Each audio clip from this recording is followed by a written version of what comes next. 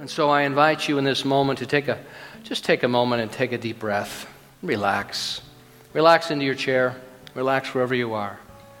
And in that relaxation, I invite you, if you feel so inclined and it feels comfortable for you, to place both feet on the floor for a moment, to ground your energy into this beautiful earth. Grounding and bringing our energy not only into our heads, but also into our hearts, into the core of our being, into all three of our brains. Not just the intellect, but the heart brain and the brain of our gut, our core. And so as we move our energy down, and I move my energy down with you as well, what I know in this moment is there is one life, one power, one presence, one infinite divine intelligence that moves in and through and as each and every one of us. And as they say that electricity is everywhere, God's presence is everywhere, but only, just like electricity, if we use it. And so in this moment, as I invite this awareness and this recognition and this unification with that one power and that one presence on behalf of myself and everyone here, I direct it to inform me, to support me, and to resource me in the next awareness experience. What is mine to do in this moment? What is mine to carry forward? What is my gift upon this planet at this time? And what is restricting my awareness and my clarity around that? And so I put down the next restriction, the next obstacle to living a more fully orbed, wholehearted, and joyful life. To stand on this planet in joy and appreciation and play and celebration, to dance our dance, sing our song, and live our life fully and completely, to live a fulfilled life. And all of the obstacles that are in the way of that continue to be dissolved in my experience and yours, as we continue to activate and use and direct this infinite intelligence, this power for good that is awaiting our next thought and responding in a yes. For this I give thanks. I give thanks for this beautiful day, for music, for words, for fellowship, for the vibration of the Most High that we circulate and spend time together in this moment. I know that my life is blessed as a result of this day. This day is the best day of my life. And I know that the infinite is responding in every good way to make it so. And for this I give thanks and invite you to say with me, and so it is. Thank you, ladies. First time we did that song today, there was no musicians because Brown is on his honeymoon. And so we did it a cappella, which is Italian, I was told at the break, for where the hell did the musicians go? I always wondered what that meant. Now I know. All right. So this month we're looking at last week I talked about depression a great deal, and then about some of the strategies around that, because depression is so prevalent in our culture. 25% of the age range from 15 to 25 will experience depression, and as they move forward in life, they project that statistic as they move into their 50s and 60s to grow to beyond 50% of the population. So what's up with this? Because we've never known more, we've never had more opportunities, we've never had more consciousness on the planet and awareness. And so what are the pitfalls and why has this happened? And so if you want to hear more of that, it'll be on our website, on the podcast for your consumption. But what I wanted to do is build on that and talk a bit about courage in a culture of fear today. And I'm going to call up the first slide, which is a picture of Brené Brown, who inspired this. And I love her work. She's a woman that, she started out, as she said, being a shame researcher. So she would go to places and they'd say, well, we'd like to have you as a keynote speaker, but what do you speak about? And she'd say, shame. And they'd say, well, we'll look for somebody else to speak then. Because nobody wants to hear about shame. Nobody wants to do that. No one wants to investigate this. But what has happened for her over time in her research is she's developed this awareness and this proficiency and this commitment to shifting the propensity for us to live in shame and to move ourselves out of that more effectively and more productively. And what has happened is her research has gone from a shame researcher to someone that speaks about wholeheartedness and joy, which for me is like, yeah, because that's what Dr. Ernest Holmes, our founder, talked about, and many of the great teachers on the planet currently and in the past have talked about, to live a fulfilled life, to live a life of health and vibrancy, and to share our gifts. And so when things come along in our lives to restrict that, then it's an opportunity to either look at that or to continue to live in that way. So I love her, and practicing courage in a culture of fear comes from this chapter in the book, which is exactly that, practicing courage in a culture of fear, because for us to go out in the world and live some of these principles is very much in opposition to what the status quo is. And it takes courage to do that. Courage is defined as the ability and willingness. So we all have this ability. And the reason, and if we're feeling fear about it, it's exactly what it's about, because you wouldn't have courage without a sense of fear or the unknown. And the willingness is such a potent place to live from. The willingness, because we're not in it alone. The next knowing, the next pathway, the next doorway to walk through will become clear as we partner with Spirit. But as I said in my opening prayer, it's available, but if we don't activate it, if we don't call it forth and use it, it's just this dormant possibility. The ability and willingness to confront fear, pain, danger, uncertainty, or intimidation. So I've had an experience with all of those. And sometimes I have an experience with all of those on the same day. But that's the human condition.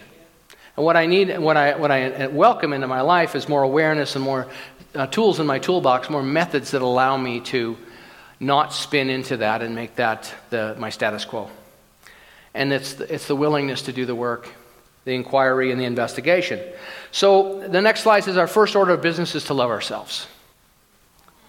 And there's a little fella there, and he probably doesn't even know that's not him. It's somebody else that he's saying hi to.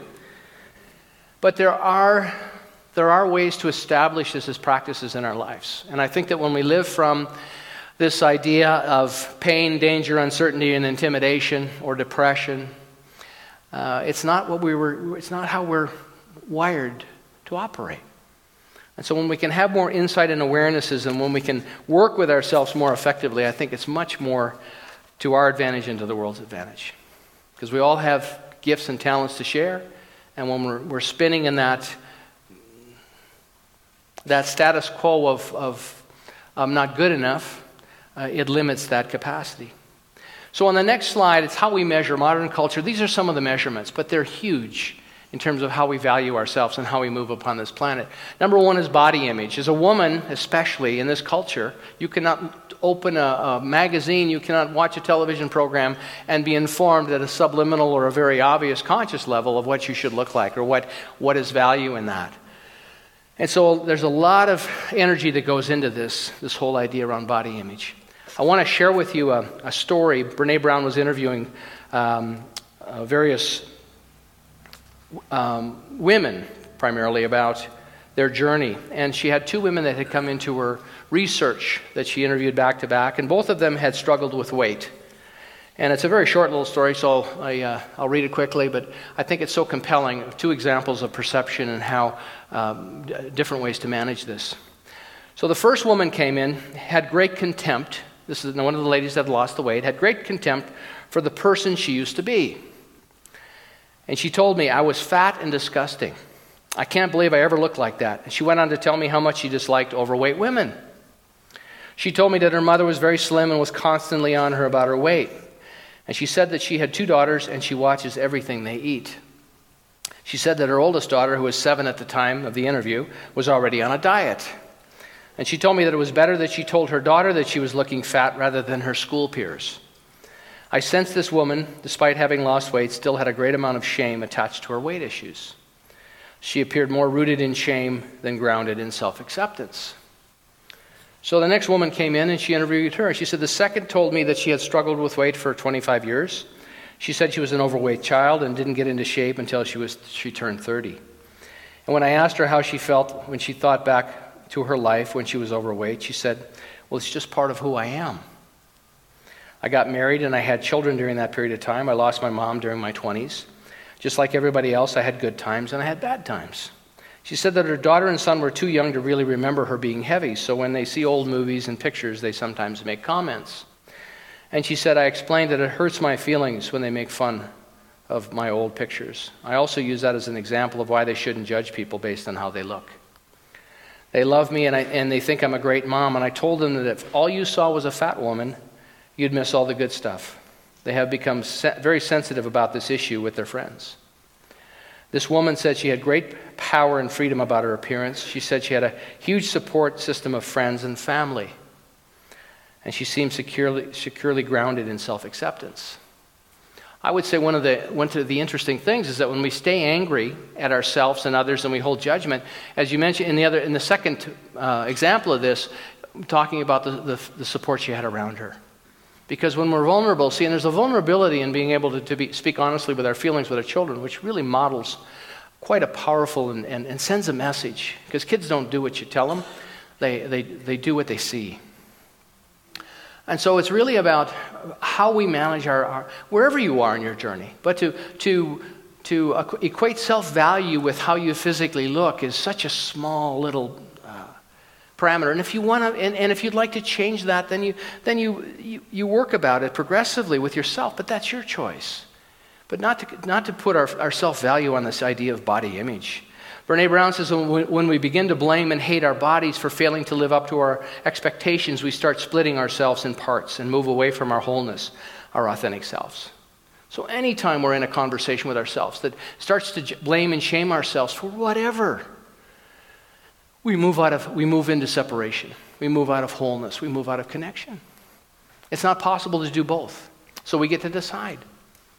You know, I like to say just throw your hands up in the air and declare victory right where you are and move forward. There you go. Perfect. Nice. I like that. Thank you. There's a mythology. The second one. Everything should be fun, fast, and easy. Well, I'm going to go to church. I'm going to work with a practitioner. Almost a practitioner over there, Amy. I told Amy at the first service that I could help her get her practitioner license quicker if she wanted to move up to Edmonton. I know that could happen. So, we're working on it. Yep. Now I'm treating for that fast train that you can get from Calgary to Edmonton in 1 hour, and it'll drop her off right here. You could go back and forth between services. Do both. Look at that. Double your income. Wouldn't that be great? And look at the train miles she'd have for...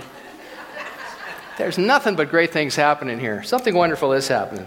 But anyway, fun, fast, and easy. This whole idea that if it's not fun and it's not fast and it's not easy, it's not worthwhile. When in fact, if you look at the planet, if you look at someone that is really invested in their own spiritual deepening, it doesn't happen overnight. Despite what The Secret will tell you in the movie, it is not fun, fast, and easy. It's a journey, and it's a challenge. And so it's the commitment for the long haul, despite sometimes not measuring up or not meeting the ideas of perfection. Perfection is already a given. There's a perfection that lives in all of us. When we talk about perfect, whole, and complete, it's recognizing what is. But we put layer upon layer, or we can put layer upon layer of restrictions on that. And so we can lift those layers, but it typically takes time. And our part to do is to show up and live our lives and try things, and then, wow, that doesn't work. Why isn't that working in my life? Well, maybe there's something for me to know or do or be differently about this, and to grow into that. Fun, fast, and easy, the mythology of that. It's very interesting with Brene Brown in this chapter. She talks about falling in love with the movie Flashdance. Remember Jennifer Beal in Flashdance? And she goes into audition and she's got the leggings on and the tights and you know, so she had this image. She was, you know, she longed to be Jennifer Beal, so she went and got a permanent and she bought the leg warmers and the tights and everything. She shows up to see her pals and everybody's dressed the same and everybody's got the same perm.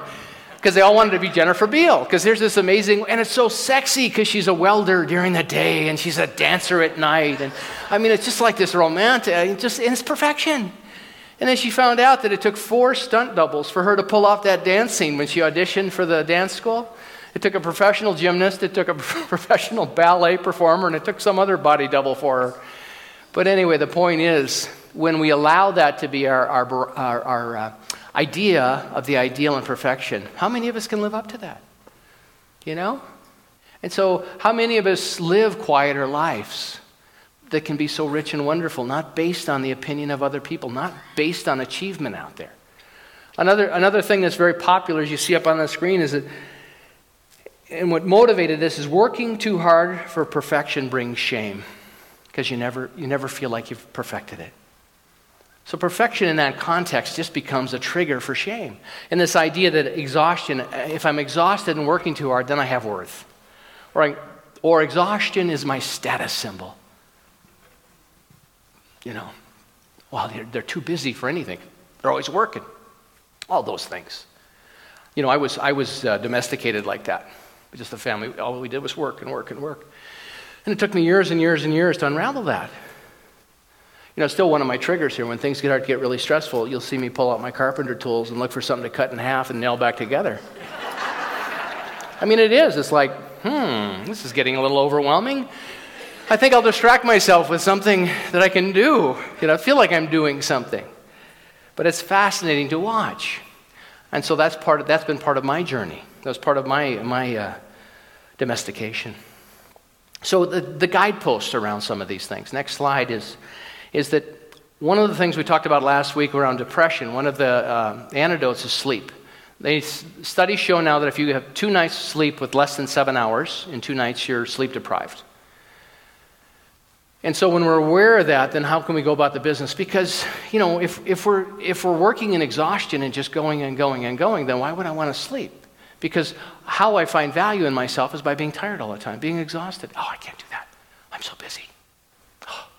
Couldn't possible. I don't even have time to sleep. I pulled an all-nighter. Anybody ever done that? Boy, I tried that once. Whew. Never again. But anyway, that's an idea that is very popular. Cultivating calm. So when we come together, and we worked a lot on this with our leadership work with Eileen Flanagan, who was here a few weeks ago to facilitate. And she had us do a lot of work around grounding our bodies, understanding we have 3 brains, and that when our energy's all up in our head, it's typically negative. It's usually saying danger, danger, danger, where most people live. So if you look out at the world, look at the Ebola scare right now. And I'm not saying it's not, but it's just like all over the news, and it's like, holy moly. And I think there's part of us in the culture that it's titillating. Oh my gosh, what's going to happen? And what in fact is, I just know I'm always in the right place at the right time with the right people, based on my consciousness. And if I carry with me a consciousness that everything that blows through I get, cold and flu season, oh boy, here we go. Or whatever it may be, if I establish that in my thinking, then I will bring something to support that into my life. And I'm not saying it's, but it's just fascinating to watch all the hysteria and the fear that goes in it, because that's a culture of fear. So cultivating calm is such a powerful tool to put the energy down into our feet wherever we are and ground ourselves into the earth and bring our energy fully into all 3 brains, the mind, the heart, and the core. And to just live there. She talks about it on, Brene Brown writes about it here. She calls it grounding. She said, grounding gives us the stability we need to reach out and examine who we are and who we want to be. Because when we're home with ourselves, when we're not all up in the head, but we're fully present with ourselves, we get a chance to ask the questions. See, we have free will. But then we also have the opportunity to live the consequences. And so what choices are you making today? What are you building in your consciousness? What are you nurturing in your consciousness? And we all do that through thought, through a repetitive thought pattern of nurturing. The more grounded we are, the less we feel compelled to defend our decisions and protect ourselves. We can look at ourselves with compassion rather than self-loathing. Self-loathing is not a spiritual practice. Grounding also prevents us from chasing acceptance and belonging by attempting to become whatever people need us to be. I had a friend that went to medical school, not because he wanted to go to medical school, because his dad told him by the time he was 2 years old, he's going to be a doctor. And he's a successful doctor right now. I'd say he's got some anger issues, and he's probably not real happy, but he fulfilled his dad's prophecy because he loved his dad. But the point is that when we can come home to ourselves and presence ourselves, the conversation becomes more interesting. And the self-loathing, that voice quiets. That's the voice of the head. And the next point up there is play. And play is such a huge, huge tool. And Brene Brown talks about this. Last week when we were talking about depression, I didn't realize, and I dove into this week's study of this, and she talked about the influence play has in our lives. And for many of us, it feels like play is a waste of time. It's not productive. It's not taking us anywhere. And then she started talking about a researcher by the name of Stuart Brown, and I'm going to show you a short video in a moment. But Stuart Brown was brought in, I don't know if you're old enough or remember, but years ago, a man went up in a tower at the University of Texas and with a high-powered rifle started shooting people, which was sort of the precursor to some of what we see today on the planet, where people will take weapons and they'll attempt to create as much carnage as they possibly can. But when it happened, Governor John Connally was the governor of Texas, and he said, we need to figure out what's going on here. So he brought in a variety of different modalities to study. He said, we will spare no expense. This must never happen again. And so they brought Stuart Brown in, and the reason they brought Stuart Brown is because he was a researcher and an expert on violence. And they brought him in, and he started looking at it, and they were looking for a commonality because they'd had other incidences of this. And now they've tied it in with some of the things that have been happening most recently. But what they found about Charles Whitman, the shooter, was that as a young boy, he was never allowed to play.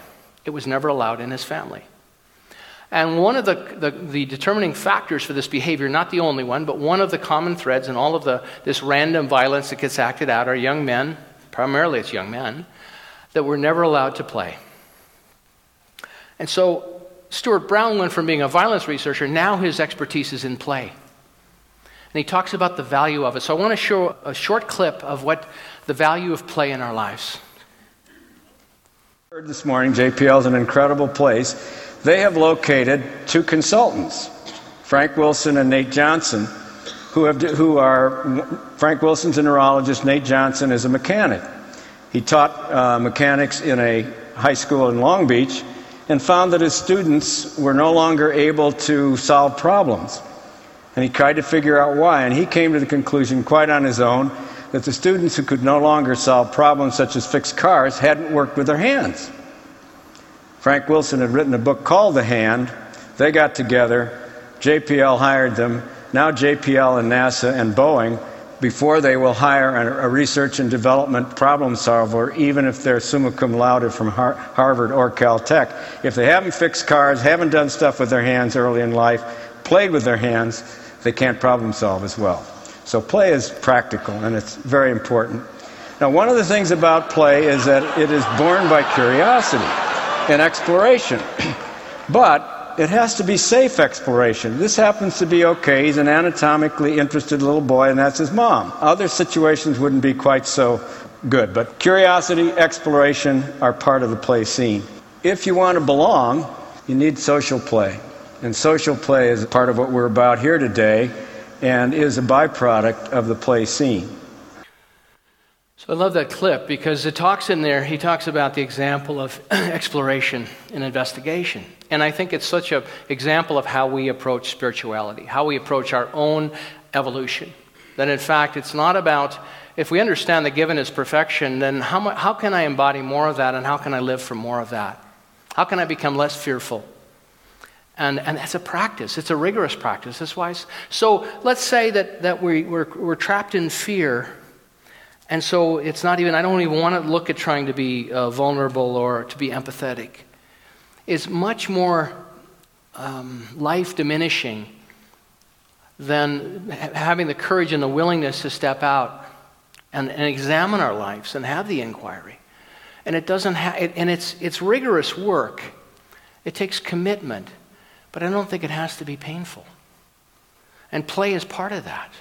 When we know that scientists now know that if young people don't have the capacity to work with their hands, which connects those neurotransmitters, they're less proficient in solving problems. Isn't that amazing? And so it doesn't have to stop when we're children. It can go on throughout our lives. And play is, the opposite of play is not work, by the way, Brené Brown said. In the research of Dr. Stuart Brown, and they're no relation, the opposite of play is not work. The opposite of play, he says, is depression. And so when we lose the capacity for play, when we lose the capacity for joy, for the ability to work with our hands in some capacity or to work in our hearts in some joyful experience, we start to move into that. We start down that slippery slope down into depression. And so play can be so powerful and wonderful. It's spiritual practice. I'm going to share a video with you before we leave today. There's an example of a young man that traveled all over the world and choreographed dances with people from all nations. And I don't know how he did it, and I don't know where he found the resources, but it's phenomenal. And there they are playing, they're dancing together. Play is time spent without purpose. We don't value that, do we? Time spent without purpose? Oh my gosh, so much to do, so much to get done. And if I rest a little bit, I won't be exhausted, so who will I be? Well, you might be your essential self. You might be this beautiful, radiant presence of, and I don't think any of us, well, a few, I've got a couple of people in my life that I know have always been really comfortable doing nothing, but they're the rare exception, okay? What I'm saying is I don't think we're going to fall into the trap of this efficiency and laziness. I mean, because we equate laziness with this idea. There's a difference between lazy and allowing ourselves to have time without purpose. Number two, play is something that you don't want to end. That you enjoy it so much, it's like, man, oh man, I could do this forever. I could do it forever. And the third, as Dr. Brown says, the third one is you lose yourself in the activity. We've all done that. You know, for me, one of the things that's alive for me now is reading. I love to read. I love to explore in the ideas, and every once in a while I get to read something I don't have to read, which is really a joy. Because I got to stay at least one step ahead of you guys, or I'm hooped for the next Sunday. So, just telling you, there's a little bit of work and preparation that goes into this. But so, do you have play in your life? Do you have an area where you just do nothing without purpose? And don't blame yourself and shame yourself because you're not busy, because the way you were domesticated means that you have no value. And you have something that you don't want to end. For all of us, we need that. And lose ourselves in an activity. And so here's the other thing. We get to model this for our children. If you are blessed with having kids or grandkids in your life, oh my gosh, and you see them going crazy, like if you really want to, you go on TED and see this Stuart Brown, Play is More Than Fun. It's about a half hour and it's amazing. He talks about what they've found in the interaction and how important it is and they show all these different animals there that come into, they play together. I mean, a grizzly bear and a husky. A polar bear and a husky. And it looks like there's going to be a confrontation. You know, the dog looks like food to the bear, and all of a sudden they're playing. And he said, you can tell the language. And they play in a way that when one pins the other one down, he'll let the other one up, and then they chase each other. So it's not competition. It's play. That's fascinating to watch. All of the species require this. It's brilliant work by this Dr. Stuart Brown. So perhaps some suggestions. Perhaps we stop the following. Number one, here's my project, and I'll be worthy of love when I'm done. As soon as I get this done, then I'll be feeling good about myself. Then I'm deserving. What makes you not deserving right now? And still get it done. Because then your driver becomes different. You know, then it's not, for me, it's not about, get up and fill this space with 25 or 30 minutes of content. Because that's that task sort of thing. But it's about working in tandem with this infinite intelligence and saying, what is inspiring and what adds value to people? What can we collaborate in here and share with people in a way that helps dissolve some of those barriers of aliveness? So here's my project. I'll be worthy of love when I'm done, or I'll rest when I'm done. I'll sleep when I'm done. Anybody ever said that? I got news for you. You're never done. That's just a trigger for exhaustion. I'm never done. Or I'll feel successful when I meet when I get the promotion, when I find the right guy, when I find the right girl, when my kids move out of town.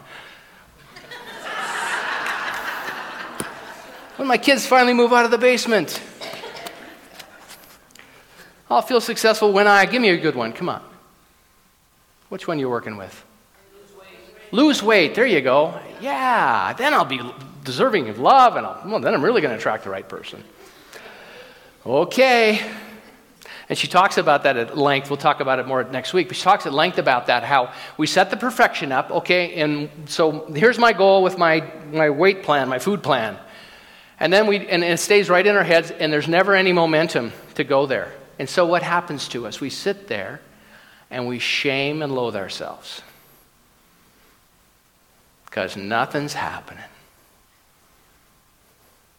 Is there a different way we can manage our interior? I think so. Because then it's not about, then it's not a perfect example. Then it's not about the perfection of the goal. It's about momentum and progress. And then it's not, oh man, I got to be there in 6 months because I got the high school class reunion coming and I got to lose 140 pounds in 6 months. Okay? Whatever it may be. It's just simply, you know what? I'm committed to honoring and taking care of my physical form, because in this physical form, I get to do so many amazing things. And I'm going to work every day in the direction of greater health and greater strength and greater clarity. And I'm going to build it step by step, moment by moment. I'm going to work with my body. All those things, you see. But then the driver is about quality of life. It's about being alive and being able to enjoy this beautiful world. It's a whole different thing, rather than needing to look like something because something is going to happen in our lives, or that we need the promotion to value ourselves. Or I'll no longer use exhaustion as a status symbol. I'm a workaholic. Workaholic is a very popular and socially acceptable behavior. I no longer use being busy as being important. Well, if I'm busy, I'm important. Everybody needs me. Okay. Or productivity as being important. Same thing. But productivity is about, one is busyness, one is about getting something done, and then I'll be important, if you know what I mean. They're the subtleties of it. But all of these, so maybe we stop doing these. If you got all of them going, maybe unravel one. Just say, geez, I'm going to work in that area. I don't have to fix them all right now. I'm not giving you this saying, come back next week, have these mastered, and I'll give you 6 more to run out there and live your life by. But it's really about understanding where we are, doing the inquiry. That little boy pulling his mom's skirt aside, it's really about that, being inquisitive. Wow, where did that come from? Where does this pattern show up? Who gave me this? Why do I live my life like this? Why do I only allow so much good into my life? How come every guy that shows up in my life, or every girl shows up in my life seems to have the same patterns? What's wrong with these people? You know what I mean? Anybody ever had that experience before? Yeah. When I went through a divorce a number of years ago, and then after a period of time, and I went and got all the help I could because I thought, man, I don't want to ever have this experience again. And so after about a year, I began dating again, and everybody that I brought into my experience was sort of an exact replica of my first wife. And I thought, man, oh man, I'm doomed. She's a lovely person, believe me, lovely, lovely person, and I love her dearly, and mother of our 2 children. But the point is what I had to do was my own work in my own interior to put down what it was that was a magnet for that energy. And I realized that, oh man, the person responsible for this is me.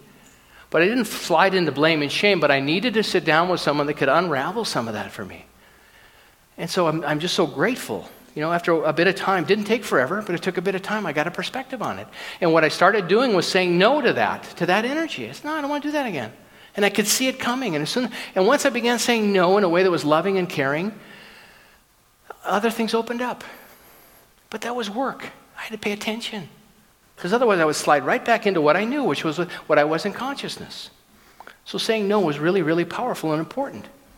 So I want to show you a video of a young man that I talked about a little bit ago, and he has gone out on the planet, and he's created this amazing, it's about 5 minutes, but it is incredible, this idea of connecting with people, of going and having a dream and a vision.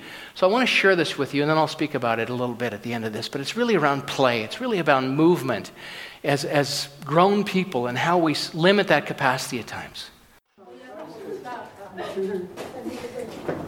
For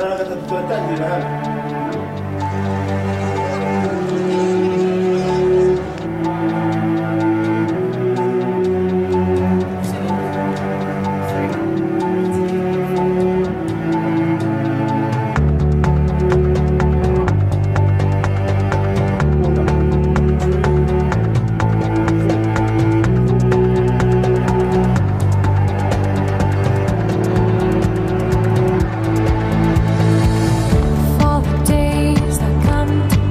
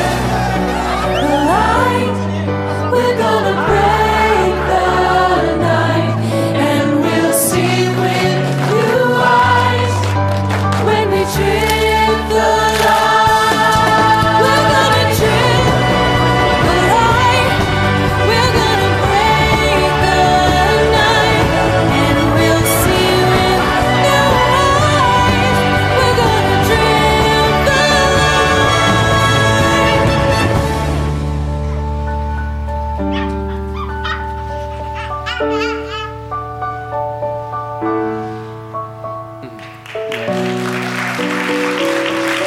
Hardy. Yeah, isn't it beautiful? So maybe what will bring world peace is we all get together as countries and dance together. Maybe that's a language we can all understand.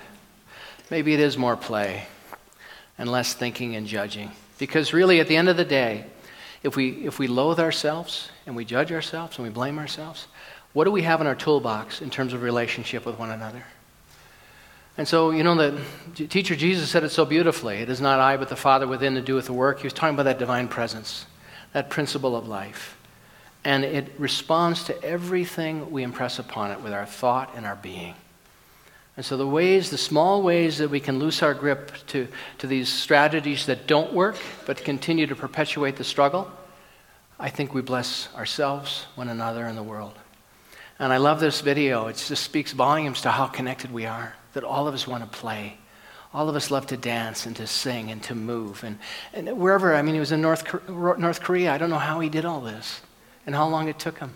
For a 5-minute video that's online for free, it's like, okay, God bless you, man. But that's his vision. And to share it with us and to take that into our hearts and understand that if we're not playing enough, we can do a better job of that. And so how about this last slide? I wrote this inspired by what my research brought to me this week, but over the next several years, rather than let's get it fun, fast, and easy, over the next several years, I'm going to rest, I'm going to play, and create something of value. Whatever it is. And I'm going to dive into the richness of progress and improve. Not about getting to perfection, but simply moving in a direction to the best of my ability. I'm going to be more wholehearted. I'm going to practice being vulnerable and more courageous around things that make me uncomfortable. And that's hard for me as well. There are conversations I don't like having, but I know I've got to pull the courage up and have those conversations at times.